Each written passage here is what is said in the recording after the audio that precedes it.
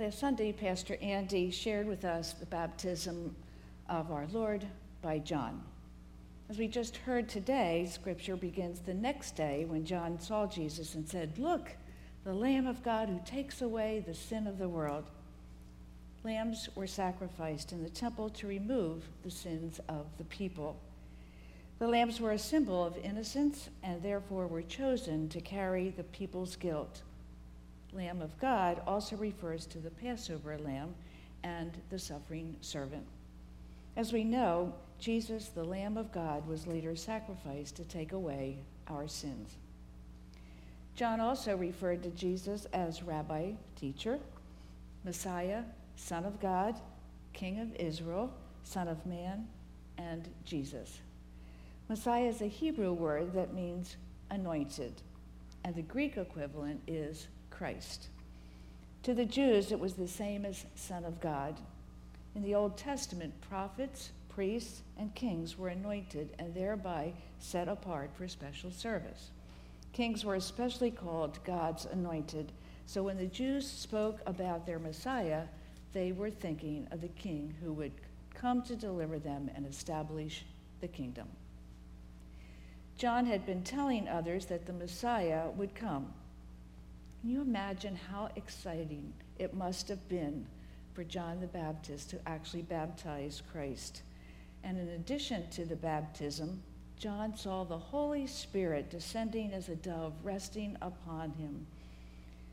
After witnessing this with Jesus and participating in this amazing experience, John knew that he could testify that Jesus really was the chosen Son of God, one of God. The following day, John was standing with two of his disciples. I don't know if we always think about it, but it's important to remember that John had disciples. He had those who followed him. And they were talking with one another, and Jesus walked by. John said again, "Look, there's the Lamb of God." And when John's disciples heard this, they followed Jesus. John was popular himself, and he also had disciples. But he did not mind that they walked away to follow Jesus. John wanted to decrease in order that Christ could increase. There was no jealousy in John. You know, it's difficult to take second place once you've enjoyed first place. But as soon as Jesus arrived on the scene, John never had any other thought than to send them to him. John's goal was to place the life of Jesus Christ in such a light that it would be unmistakably clear who he is, the Son of God, and how new life can be found in him. I'm not sure if you realized it or not, but the name John the Baptist is never mentioned in the Gospel of John. He should be called John the Witness instead, because he pointed others to Jesus. And when we seek Jesus, we seek God. Even today, Jesus is saying to us, "Come and see." He's waiting for us to seek him. He even takes the initiative and comes to meet us on the road. When Jesus said, "Come and see," he was inviting those early disciples not only to come and talk, but to come and find the things that he alone could open up to them. I'm sure that many of you remember several years ago, we still hear it sometimes today, WWJD. What does that stand for? Right. Well, one commentator suggested that maybe it should be WWJB instead. What would John the Baptist do? We don't always know what Jesus would do, but we do know that John the Baptist did, how he invited others. He said, "Hey, look, see, God is alive. God is in our midst. The Holy Spirit is at work in the midst of us and through us, and even in spite of us. Behold, the Lamb of God." When we have something that we want to say, almost all of us are willing to share our testimony. John's testimony about Jesus was so effective, the two of his disciples chose to follow Jesus. When Jesus turned around and saw them following him, he asked them what they wanted, and they asked him where he was staying. Jesus simply said, "Come and see." There was no turning back, no goodbyes to family and friends, but rather they immediately followed Jesus to where he was staying and remained with him the rest of the day. To be a disciple includes finding Jesus and responding to his call directly or through others, acknowledging his true identity, and then pointing others to him as we share our testimony. One of the two disciples that immediately followed Jesus was Andrew, and Andrew then was Simon's brother. He went home and to find Simon, told him that he had found the Messiah, the Christ. And then Andrew took Simon to meet Jesus. Jesus looked at him and said, "Your name is Simon, son of John, but you will be called Cephas," which means Peter. And the name Peter was derived from the word rock. Well, at that time, you may remember that Peter was anything but a rock. He was impulsive and unstable. In Acts, however, he was a pillar of the early church. Jesus named him not for what he was, but for what, by God's grace, he would become. If you had lived at that time, do you think you would have just dropped everything and followed Jesus? Think about how your life is impacted by your faith. I'd like to share some questions that commentator Brett Younger wrote about our relationship or lack of to Jesus. I know there's a lot of them, but I want you to just try to take a moment to maybe pick out one or two that resonate with you, and then spend some time during the week just thinking about how you would answer that. How would your life be different if you were not a Christian?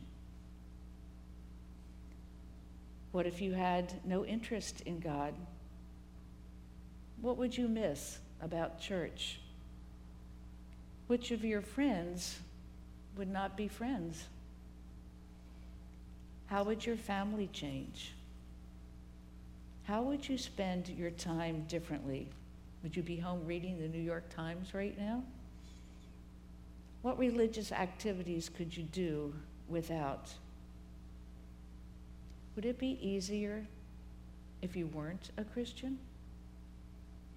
Do you wish you still had all the money you've given away? What do you do because you are a Christian that makes you happy? Do you feel good about the time you spend with strangers? Have there been experiences that you would hate to have missed? Hope-filled books you're glad that you read?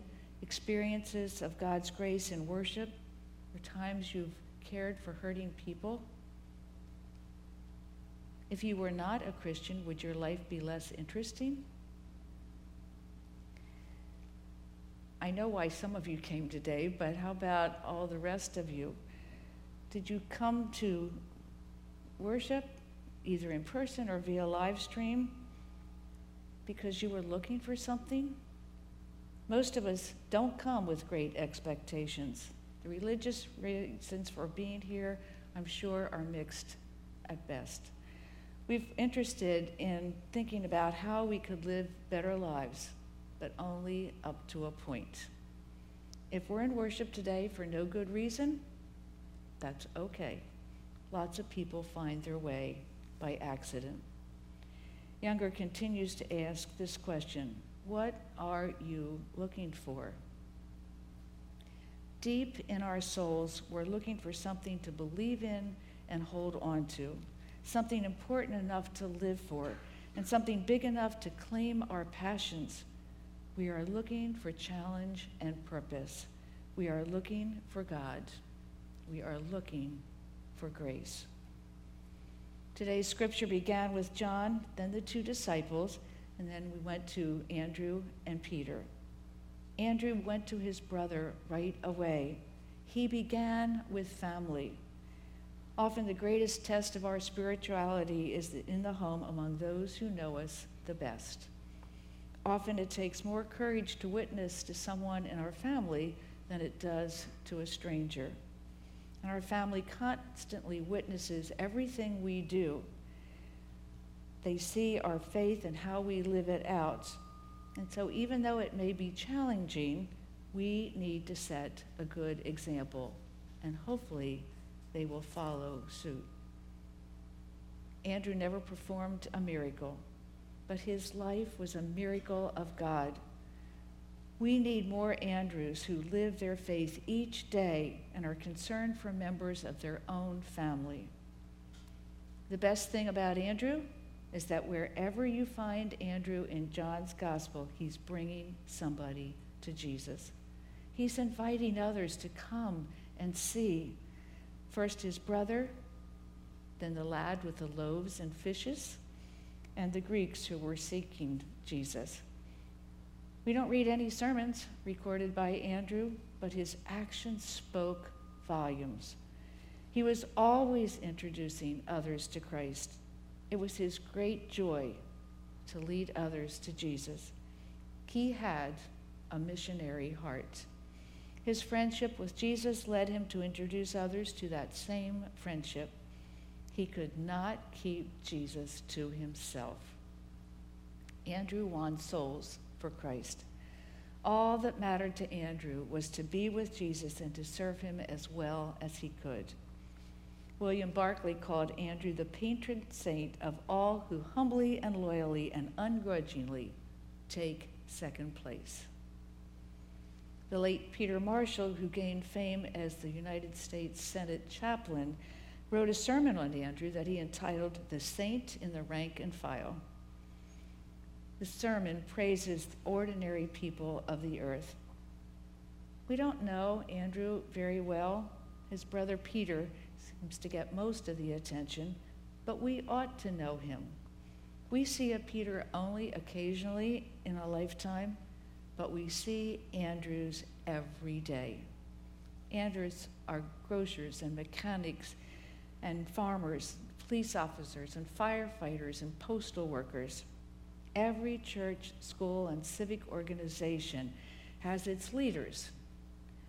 But behind the scenes are those who do so much of the work and never get any credit. Andrew was an ordinary man, but oh, how he was a witness for Christ. Tradition has it that Andrew took the gospel to Russia, Greece, Asia Minor, and Turkey. He lived to an old age and died a martyr's death. He died telling others of Christ. And once we respond to the invitation, it's only natural that we too should offer it to others, no matter who we are or what we do. According to tradition, it was in Greece, in the town of Patras, that Andrew died a martyr. When Andrew came to the town, Maximilia, the wife of the governor, was at the point of death. Because of Andrew's ministry to the family in this time of crisis, the governor's wife and brother both accepted Christ and became Christians. But the governor remained hostile to the Christian faith. The governor was so enraged by the conversion of his wife and his brother that he arrested Andrew. And to prolong his agony after he was condemned to death, he was nailed, not bound, to the cross to prolong his agony. He died of hunger, thirst, and exposure. When faced with the cross, Andrew prayed. His ordinary life was extraordinarily powerful when lived in the spirit of the cross. Andrew's powerful witness was a result of his personal response to the invitation to come and see who Jesus was. Today, we've been excited to celebrate the sacrament of baptism. In today's passage of Scripture, we have experienced the shape of Jesus' ministry. His baptism, the beginning of his ministry, the transformation of followers like Peter, and being referred to as the Lamb of God, which implies Jesus' death and resurrection. As we baptized Addison this morning, we remembered the washing away of sins and the beginning of a new life in Christ, and her own special invitation to know Jesus as she grows. After Jesus invited the 2 disciples to come and see, they invited others to experience how they might know hope, love, peace, and joy. They discovered all the possibilities that were available as they spent time with Christ, and we can do the same. The story of the first 2 disciples is incomplete until their witness brought others to Jesus. John began a chain reaction of witnessing and discipleship. However, there are times when that discipleship might be preceded by a come and see, or perhaps even a doubt. Barclay shares that the greatest thing about the story in today's scripture is it tells us how Jesus looks at us. He does not only see what we are, he also sees what we can become. He not only sees the actualities, he sees the possibilities. Jesus looked at Peter and saw in him not just a Galilean fisherman, but one who had it in him to become the rock on which the church would be built. Jesus sees us not only as we are, but as we can be. And he says, "Give your life to me, and I will make you what you have in you to be." Once someone came and saw Michelangelo chipping away with a chisel at a huge, shapeless piece of rock. He asked the sculptor what he was doing. He said, "I am releasing the angel imprisoned in this marble." Jesus is the one who sees and can release the hidden possibilities in us. As we mentioned, today is Human Relations Sunday. Tomorrow we celebrate the birthday of Martin Luther King Jr. He lived a faithful life by following the wisdom of the Bible. He lived his life sharing his love with others. He said, "The time is always right to do what is right." He was a more temporary example of one who allowed Jesus to release the possibilities within him. So, what possibilities await us? What are the possibilities to hope, to believe, and follow? When we open ourselves up to God, we are able to do things that Jesus did when he lived among us. We too can help those who are hurting, feed those who are hungry, spend time with those who are lonely, pray for those who are feeling broken, listen to those who need someone who cares, love the unlovely, forgive those who have hurt us, and so much more. We come to church to discover the possibilities that are available to us when we follow Jesus wherever he leads us. We not only have the possibility, but the responsibility to be like John and Andrew and point others to Christ.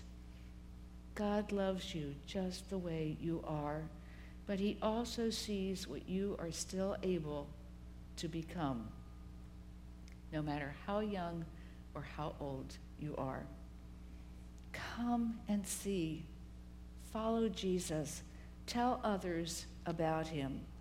This is our challenge and our privilege as Christians. Who will be in heaven because of you?